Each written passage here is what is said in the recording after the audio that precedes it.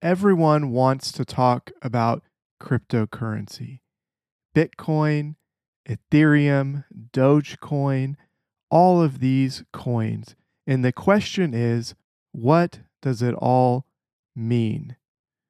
Today, I'm going to talk with Stephen Wealthy about Bitcoin, Ethereum, and the cryptocurrency universe and what this means for you as we dive deep on this topic. Welcome to the Delve Into Money podcast. I am your host, Curtis Haney. This is the personal finance podcast where we attempt to demystify money by reviewing books and applying what we learn to our own financial journeys. Thank you so much for joining us today on episode 15 of the Delve Into Money podcast. I'm super excited for this episode. Today, I'm bringing on a guest, Stephen Wealthy from Twitter, and he has a blog where each week he focuses on different people. This last Saturday actually did an article where he interviewed me, and so if you're interested in that, I will link it in the show notes. I really enjoyed getting to talk with him via that article, and I really enjoyed this conversation on crypto. It was deep, and we just went and went and went. So I'm actually splitting this into two episodes. So this first week, we're going to talk a little bit about Stephen's story, and then we're going to go into a little bit of understanding Bitcoin and Ethereum, and then we get into basically why the risks of owning these cryptocurrencies, and we talk a lot about government and the way that they're interacting with the cryptocurrencies. And then next week, we're going to deep dive into Ethereum and then talk about why you and why Stephen recommends that you own cryptocurrencies. And so, without further ado, let's jump right into this interview. So we were going to start kind of talking about, cryptocurrencies, Bitcoin, Ethereum, all of these things. And I know that you have been in it and really dove deep in the last couple of years. So tell me just kind of your money story and what got you to the point of being interested in cryptocurrencies. Right. So I had heard, so I think it's mainly like most people with cryptocurrencies, it kind of starts with Bitcoin. That's kind of the grandfather, granddaddy, or king of them all. So it's kind of the first one that you hear about. And I had heard about it in 2013, 2014, 16, 17, almost, when it makes the news headlines and it's doing these nice surges up to, went in 2017, it hit 20K. And then, catches your eye. You're kind of curious. You want to know a little bit about it.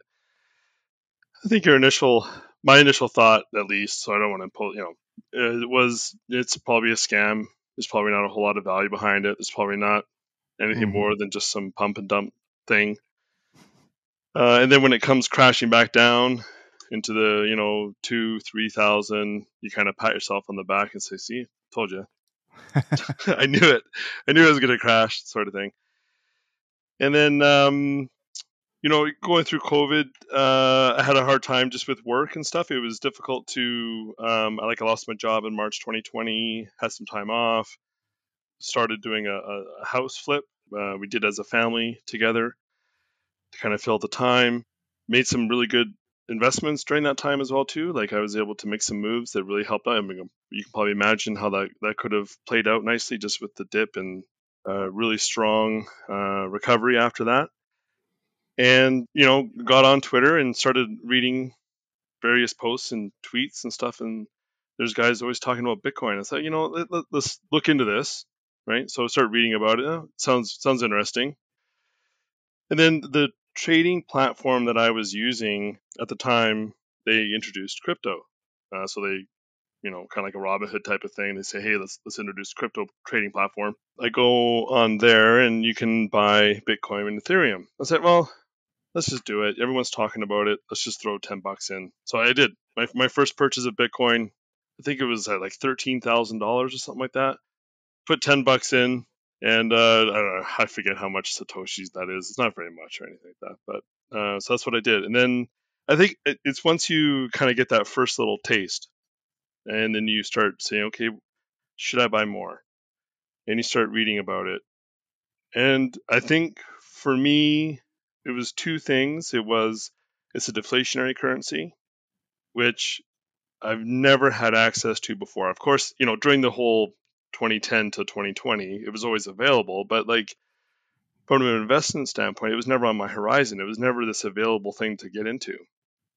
And here's a deflationary currency. And so my whole, I've been investing into ETFs the whole time. I'm fighting inflation. I'm getting paid with the currency, and I've got to try and put it into something that's not going to be inflated away from me. And I wish I would have known that Bitcoin was deflationary a long time ago, that it's getting scarcer, that here's an opportunity to have something in your portfolio to diversify it. And then that's how I see it. It's a diversification asset.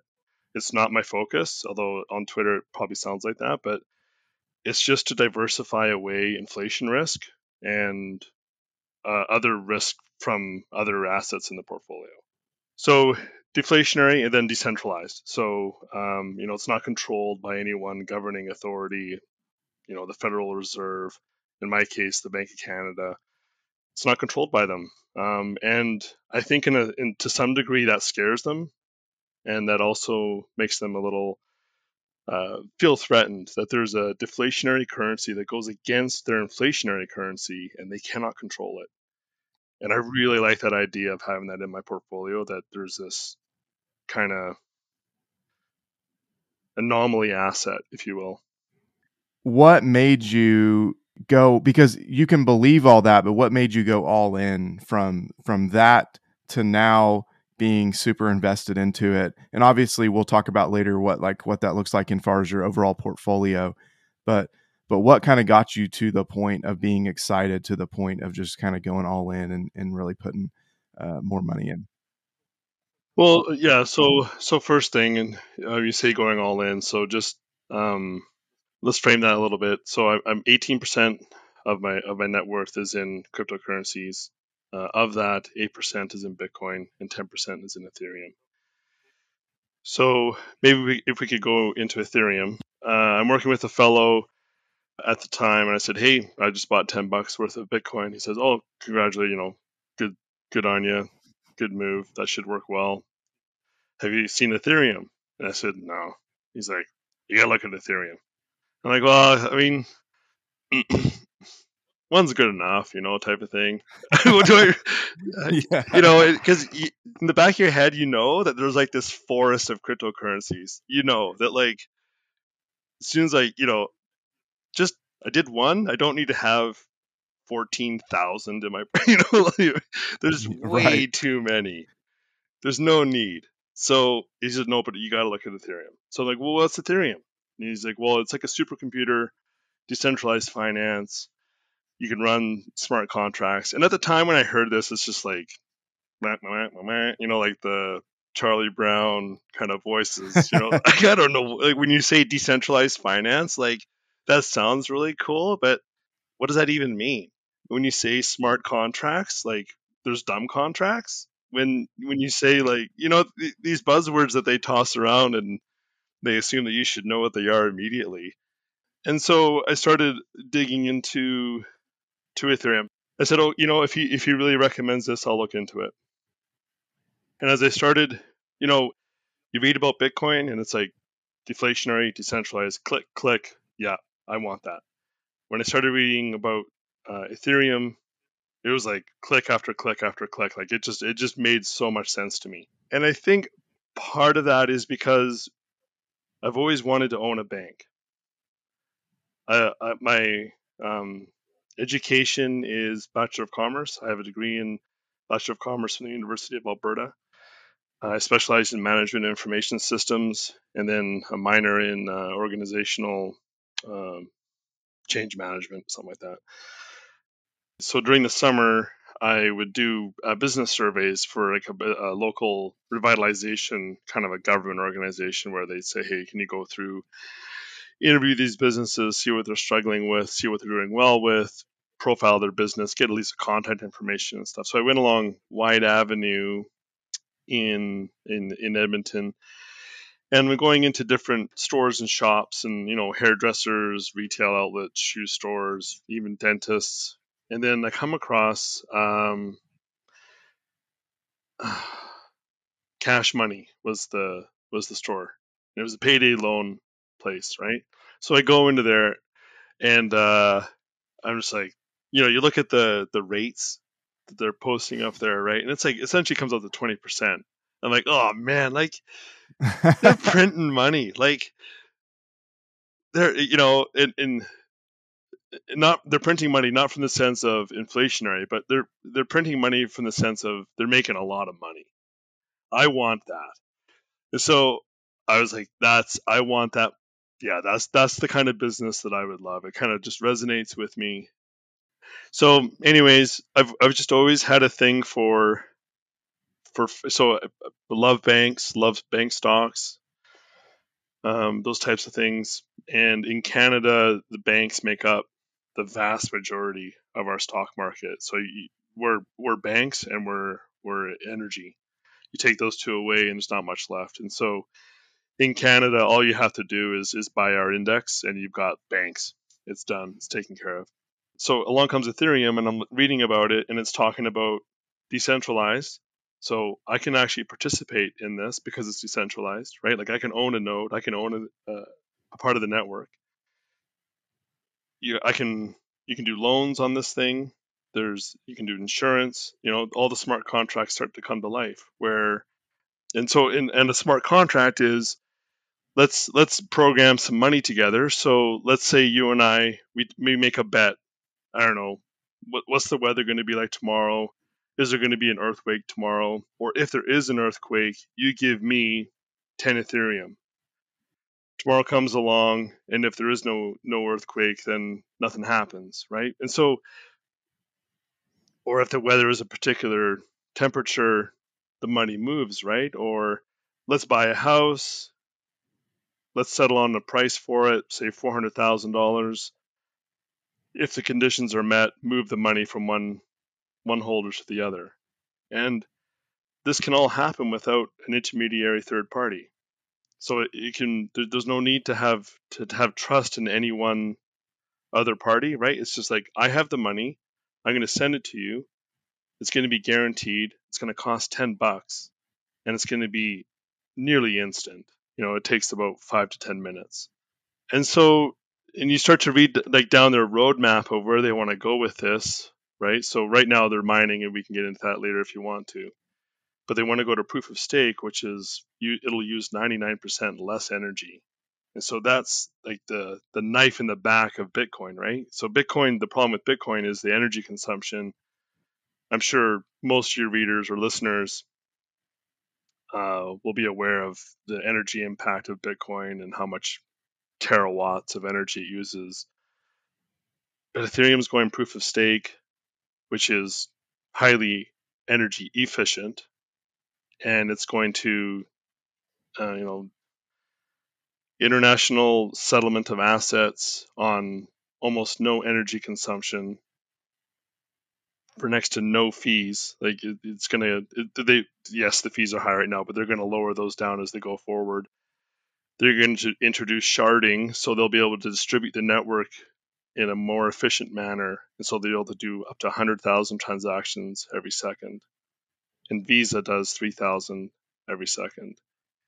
Now, not that it's going to be a competitor with Visa, but if you think it could support the entire Visa network on top of it, plus all the DeFi, plus all the exchanges, plus all of those types of, all at the same time, no problem for super low cost. And it's like, that sounds awesome. I'd love to be a part of that. And it's like, you can own a piece of it. And as soon as I don't know, when I went through the white paper and read about it on the Ethereum Foundation, it's like click, click, click. I'm like, are you kidding me? And then they're like, but you need 32 Ethereum if you're going to do this. And I don't know, Curtis, when I heard it's just, I felt so drawn to it. I've never, I've done a lot of different investments in my time, VTI, a rental here, a bond fund here, this kind of thing. I'll get roasted for saying that but it's okay. It's true. I do have some bonds, but it just, I felt so pulled, so pulled. And I did Bitcoin first, got some there. Yeah, great, awesome. Learned about Ethereum, and it just like, I couldn't stop. I had to have the 32. I had to stake it. I had to get my own node. And the first few Ethereum were quite cheap. It was about $800 when I started going in. I think I got it around 1,000, 1,200, and then in March or so, or April of last year, the last four cost me 3K per Ethereum. And those ones really hurt a lot. And I was like, what are you doing? Like, you're getting zero for your money. It really felt like I was getting just like dust, like but I was in that far. I was like, well, you got to finish it off. You got to get her done. And so I did it. And then on April 29th is when I set up the node and it went live. And I've been staking Ethereum ever since. That's cool that it goes back all the way to your university time of your interest in banks and this payday experiment. I didn't realize that it went back to that point. So that's cool to see. And then it's like you got that goal, immediately just started chipping away at that goal, And it's like you got it, and it's almost like it was like a thorn in your side that you just like had to get this 32. Is that what it felt like?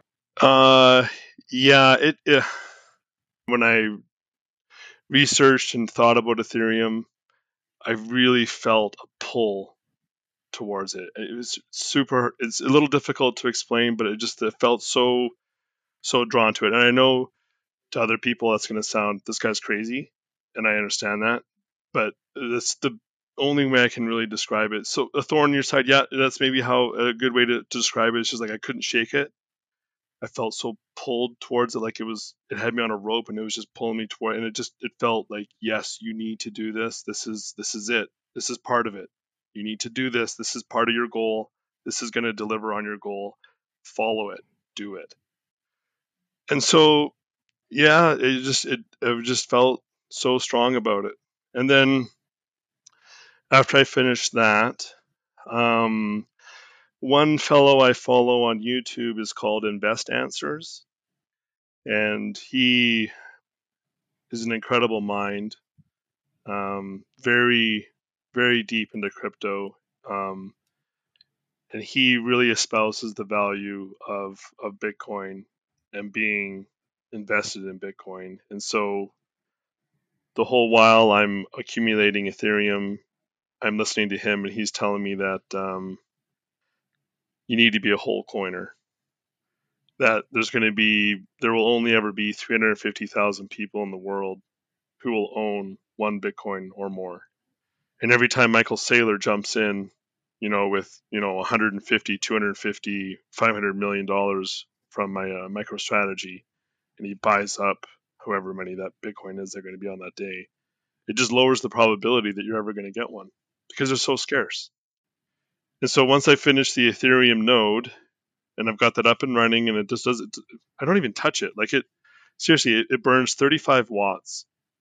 It updates itself when it's London hard fork or Berlin hard fork. It just updates itself and goes. Like it's super low maintenance. Let that thing run, and then I'm like, okay, all right. I understand the Bitcoin story. I've read the Bitcoin standard, and so I want to have a Bitcoin, and so that's been my last focus for the last since April. Right, is getting a Bitcoin and stuff. So and I'm rounding that off now, and so I think I've got enough crypto in the portfolio. It's at 18% right now, so I got the Ethereum node. I do have more than a full Bitcoin now, and so I think it's time to kind of just let those sit and let them go and let them do their thing now. And so some guys are talking about altcoins and some different ones and stuff. And I really have a hard time seeing past Ethereum and Bitcoin. Like I look at it from a stock market kind of sector thing. I got Bitcoin with the store of value, scarcity. It's got Lightning Network potential. That's cool. And then there's Ethereum with DeFi. And I don't know. I don't see, all these other altcoins. They're just variations of the same thing. They all move in tandem. When, like I tweeted a few days ago that like when Bitcoin sneezes, all the all the altcoins fart. Nobody moves against it. Like Bitcoin dives 5% and they all go dive 10%. It's like, what am I getting if I buy an altcoin? It's just more beta. I don't need that. That's so true as far as the network goes, and as far as all these coins, and it makes it hard to know what's truly going on, I think, for the average person, because it does all look like the same thing and it all flows together. So let's kind of circle back to the basis of the bare bones of like what is Bitcoin, and you talk about being a store of value. Yeah. So okay, now I'm feeling like a Michael Saylor a little bit. So okay, this is just my opinion. This is how I kind of see it. So the Bitcoin network is one of the biggest computer networks in the world. In terms of computational power and like the hash rate that it has. So the hash rate is just kind of how many computational cycles it's doing every second, and I think it's into the exahash rate per second right now. So it's almost getting immeasurable, right? So it's extremely powerful, and it's just a whole bunch of computers doing the exact same thing, and it consumes an enormous amount of electricity. And with all of this computational power, they're only generating 900 coins every day. And so one coin represents, in my mind, that computational power for that given day and that given consumption of electricity. So one Bitcoin, in some ways, does embody electrical energy and computational power.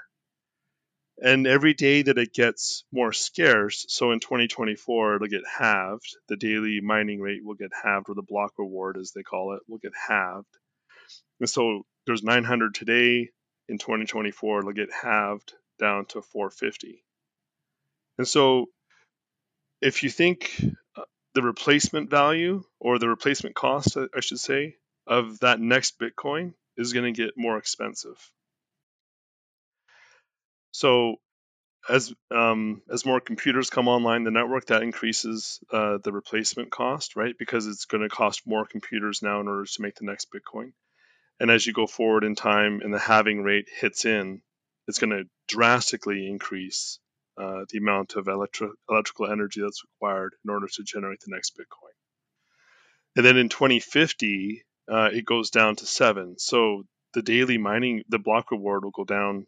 The daily, sum total of the block rewards will go down to 7.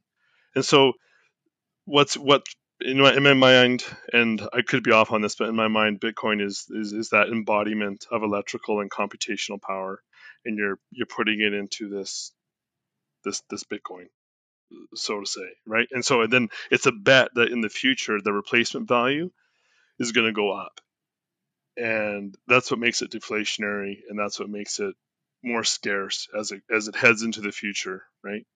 And then you contrast that against an inflationary currency, and there's only one way that that's going to go. So that's how it's storing value, right? So it's storing electrical and computational energy, and then it's able to hold it. And then tomorrow it's more scarce, so then the value should be even more. It's kind of like a house, right? So that house that you bought in like 1950, if you bought a house in 1950, cost like $5,000. There's no way you're getting a house now for $5,000 because the replacement cost is just so high now.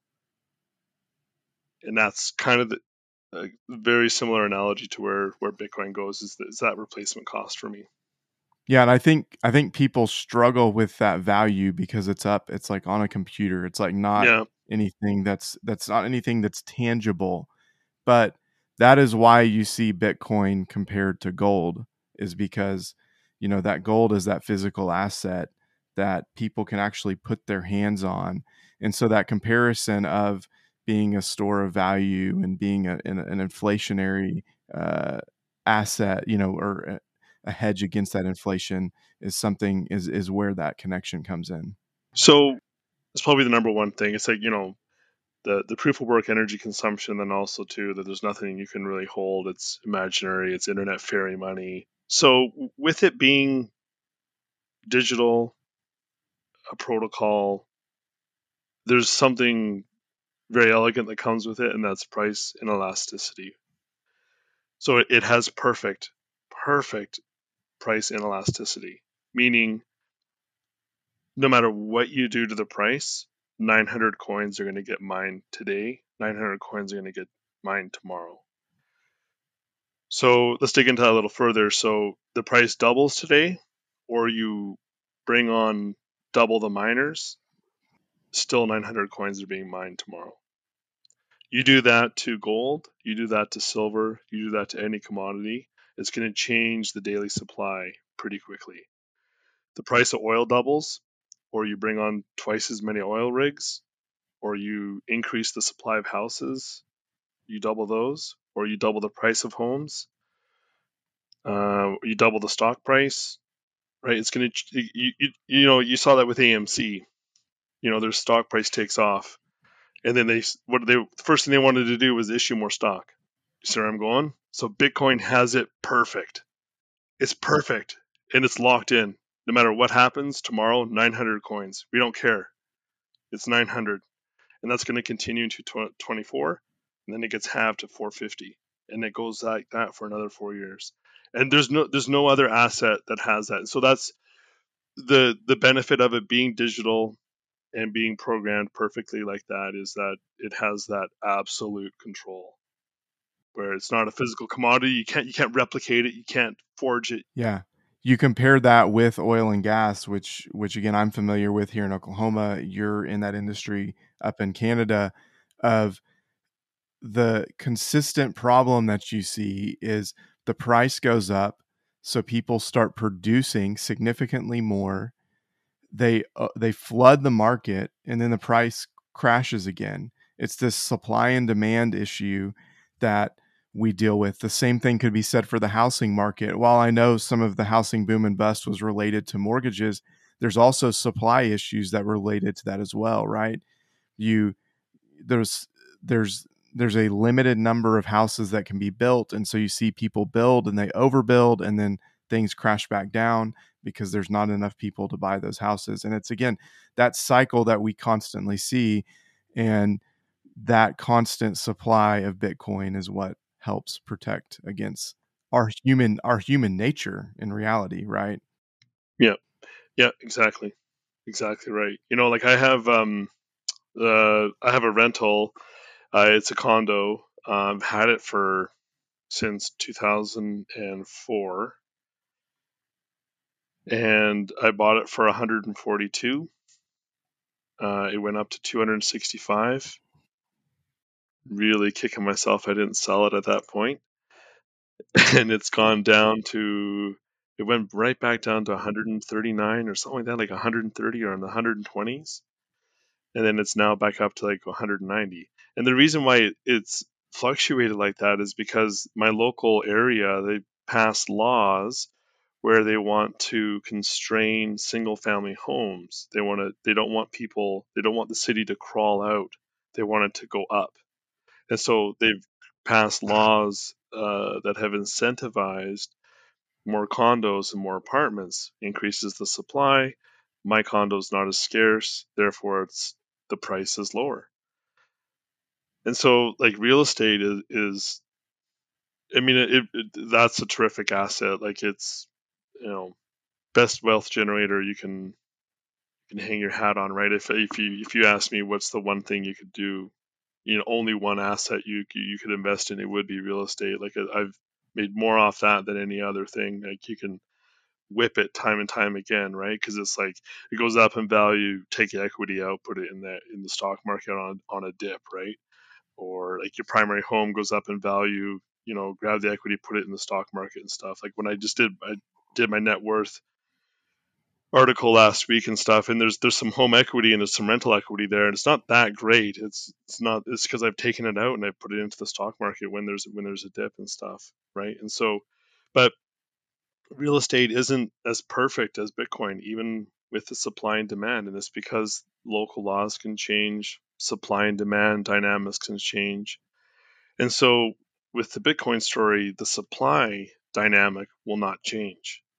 It's the demand dynamic. That's all that's going to change there. So it's like how much are people going to demand it into the future? So that's because the supply curve has been drawn out into the future as far as it can go. It's all about demand now. Yeah, and that's the question I think that a lot of people have. But let's go back real quick.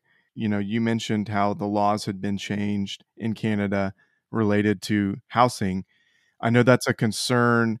The regulation of Bitcoin across the world Yeah. really is a concern for a lot of people.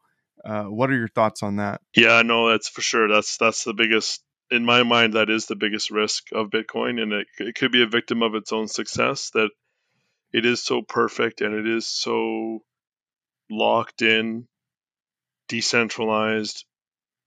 It's such a threat to the central banks, right? Like when you hear what's it called, the European Central Bank Union or whatever, like they had a ECIB or something like that. I forget what it was, but they had like all the European central bankers get together and they talked about how Bitcoin's going to zero. Only put money in there that you're willing to lose. They're not talking about random stocks or random investments that you could be putting your money into. It's like why do you guys even care about Bitcoin? And it's because it's a direct threat to them. It's a direct threat to the monopoly system that they have with fiat currency money issuance, and so in my mind, yeah, the biggest threat to Bitcoin is that it is such a threat that it gets banned or it gets regulated. It changes the dynamic, the demand side of the equation on there. Because we were saying before, the supply side is already set. That's already done. We know what the supply is going to be. It's all about the demand side of Bitcoin. And so, what could change the demand? Well, we have the Latin American countries and the other coming online and wanting to get into it. It's if the G7 countries or the G8 countries, if they want to if they decide to ban it or restrict it or something like that. So if in the United States they banned gold at one point, confiscated it, wanted you to turn it in for dollars, there's nothing to say they couldn't try and do the same thing. And while I think Bitcoin could withstand that, just being due to its decentralized nature and its worldwide, and countries like El Salvador, etc., are going to always support it now going forward, and they'll always welcome miners and support miners. If the U.S. passes a law banning its citizens from owning Bitcoin, that's going to really change the dynamic, right? Like, so MicroStrategy, what are you going to do? You're going to drop all your Bitcoin? That's going to change uh, the dynamic there. So yeah, no, for sure, it's definitely a risk with the space, is that laws get passed or regulations get passed that ban or restrict or change, and it's going to definitely impact the dynamic of the demand side of Bitcoin. And then once that happens, that's going to change the space, right? That's going to impact Ethereum. That's going to impact all the cryptocurrencies. Yeah, and it's one of those deals where that's definitely going to impact the price. The question that you have when it comes to regulation is, the price is going to drop when that happens if they were to do something. But the question now is, with an El Salvador making it their currency, with all of these companies buying in, at what point has it gone too far for them to realistically be able to do that? And I don't think anyone knows the answer to that question. I think that's almost an impossible question to ask, but you almost have to wonder if it's to the point of adoption that they would hurt economies and everything too much. Yeah, Yeah, no, it's a really good point, and I had thought about that too. So let's say you have 10 countries that have adopted it as legal tender, right? And then the US comes out and says we're banning Bitcoin. Well, now you just inadvertently impacted 10 economies. And they might be willing to do it and just say, "No, we don't give a crap. You signed up for that thing, you get to deal with it." And Michael Saylor with MicroStrategy, like, we're sorry you took this leveraged bet on Bitcoin, but it's the bet you took. So you get to deal with it, And I think the US would be more than willing to see one or two or three or five companies tank if it means keeping the monopoly on their currency. They will protect that at all costs. They really will. Powerful nation states, they go to war over this kind of stuff, right? And I know that sounds alarming, or that sensationalizes it, but you got to think back in the day, they went to war for gold. Yeah. They'll do it for this too. So I've had a couple of DMs with a few people back and forth of just, where does this go? Fast forward 10 years from now, where's this going? You have more and more countries adopting this. And I really see it going one of two ways. Either, yeah, full on, it could go to war over this, where countries that have adopted it go against countries that don't adopt it, because they're basing their value on this. And then the countries that are feeling threatened from it feel threatened for it. And they want to defend their monopoly on their currency and their right to print and their right to control their citizens. That's just the way it is. Money controls. It is. And so either that, or it becomes a peaceful reserve asset that countries can adopt if they want to, and they can hold it in reserve, and they can borrow against it if they need to, or they can issue social programs against it if they wish to, or buy some and bring it in and hold it in reserve, that sort of a thing. So I really I don't see, it's going to sound like a pun, but I see I see Bitcoin as a binary asset down the line. It's going to have a strong effect either way, one way or the other. And I think it's a good bet to take. I've obviously taken that bet that I think it's going to have a positive outcome down the line, or that it'll at least have a massive surge right before it cracks. But for the characteristics we already talked about, with it having perfect price inelasticity, the supply is defined and prescribed into the future up into 2140. For those reasons, like, it's not going to go away peacefully. You have this perfect asset. It's online, incredibly fast. If you haven't used the Lightning Network, you're going to have your hat blown off the first time you use it.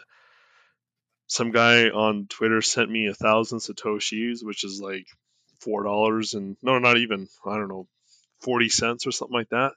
He sent it to me, and I think the money arrived to me faster than his DM saying that he sent it to me, and it didn't even cost him a penny. So if I can remit money from Canada to the US, or from US to El Salvador, for not even a penny, and it takes not even 10 seconds, like, there's a tremendous use case right there. Right? Like, this thing has a tremendous power to change a lot of the dynamics of money and currency going forward. And so, fast forward to 10 years from now, it's going to have it's going to have a dramatic outcome. And so that future looks like each of these companies, some will obviously adopt it as their main currency, but then will look like, places like the US and these bigger currencies, it running alongside those and being a support network to those currencies, and then potentially replacing different elements of banking to make the system more efficient. Is that basically Yeah. summation? Like, let me share this with you. So, like, I work with a few people online, right? So, like, with my website, with Twitter, promoting, content creation, etc. Right? There's it's a bit of a team effort type of thing, right? And so when it comes time for payment and stuff, I'll say, hey, I'll always open with, well, they'll take PayPal. They'll ask them, do you take Bitcoin? And all of them have said yes, they'll take Bitcoin. Okay, great, awesome. I'd love to give you Bitcoin, but I don't want to give you Bitcoin. But the fact that you take Bitcoin, cool, right? Awesome. That means you're crypto. So why don't I send you USDT? So I get my foot in with the Bitcoin intro, and then I can say, well, I don't want to actually really give you Bitcoin because it's, in my mind, it's scarce. I want to hold it. I want to keep that forever. I don't want to give you any Satoshis, but I'll give you USDT, which for your listeners, that's like a stable coin. It's backed with the US dollar. So what I'll do is I'll borrow against my Bitcoin, raise the USDT, and I'll send them that money. And then days down the line, a week or two later, I'll move money from my bank account to the exchange and pay the USDT back. So I'm already using Bitcoin as a reserve, as a collateral asset. So I'll borrow against it already. And the interest rate's horrible. I think it's like 8% or something like that. But if it's like 2 weeks or so, like I'll, borrow $150 and I'll pay back $150.50. Like I don't care about 50 cents. Like, right? I just don't want to pay the Bitcoin fees and transfers, and I don't want to lose my Bitcoin too. So I'm already using it as a reserve. That's cheaper than doing that transaction bank to bank in a lot of cases, or PayPal to whatever. I mean, it's, again, that goes back to the efficiency of the system, the cost of the system. Obviously, we're in a place now where there can be crazy high cost in transferring Bitcoin or Well, cryptocurrencies. But go ahead. and I'm Canadian. Most of the people I'm working with aren't Canadian. They're from India, they're from Europe, and obviously the United States. Do you want my Canadian dollars? No, you don't. I hardly want them. Yeah. Oh, that's great. That's great. Well, let's move on. Let's kind of talk Ethereum a little bit. And with Bitcoin, I think we got our minds wrapped around the concept of the cryptocurrency and just the benefits of all this. But let's talk about the benefits of Ethereum. Yeah, so Bitcoin is that dumb store of value, peer-to-peer currency, online money, store of value, scarcity. Ethereum really is that. You thought I was just going to give it all away there, but you need to come back next week for some more in-depth talk about Ethereum, about the way these cryptocurrencies work, about staking, about mining. We do a deep dive into all things cryptocurrency, and I really think you're going to enjoy the second half. We wrap up our conversation talking about where we think it'll be in the coming years, what we suggest that people do, and some tips and tricks for getting involved in cryptocurrency. So I would really enjoy if you could come back next week. A reminder that I have opened up pre-orders for my Money and Marriage ebook that's being released October 27th. So if you are interested in procuring that, go back and listen to my last episode where I kind of launched that. You'll get a little freebie there if you listen to that and follow those instructions. So go listen to episode 14 for that.